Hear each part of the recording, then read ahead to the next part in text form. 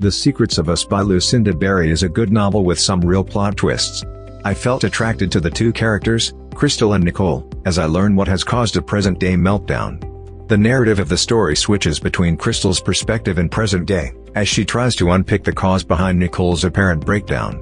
Seeing themselves as sisters since they are so close in age and upheld each other during their childhood as foster children, Crystal look at herself as elder sister and guardian, resolved to prove to others that Nicole is honest of the damaging house fire that leaves Nicole's better half seriously harmed.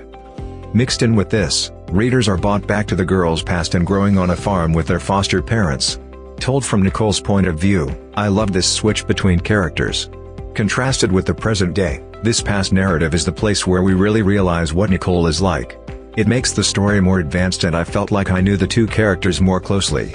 It is in this past timetable that makes clear what Nicole and Crystal are worried about with their past. As Nicole's insecurity in present day doesn't seem to be dissipating, the tension expands in the secondary storyline, letting readers know why the two ladies act as they do. I liked the exploration of mental stability and the effect of strong events on them. I was unable to anticipate how the novel would advance and I was delighted in the unpredictable astonishments that Berry incorporates, even down to the last couple of pages. Even the supporting characters are amazingly rich, despite the fact that I would have liked to see a bit more of Nicole's in-law.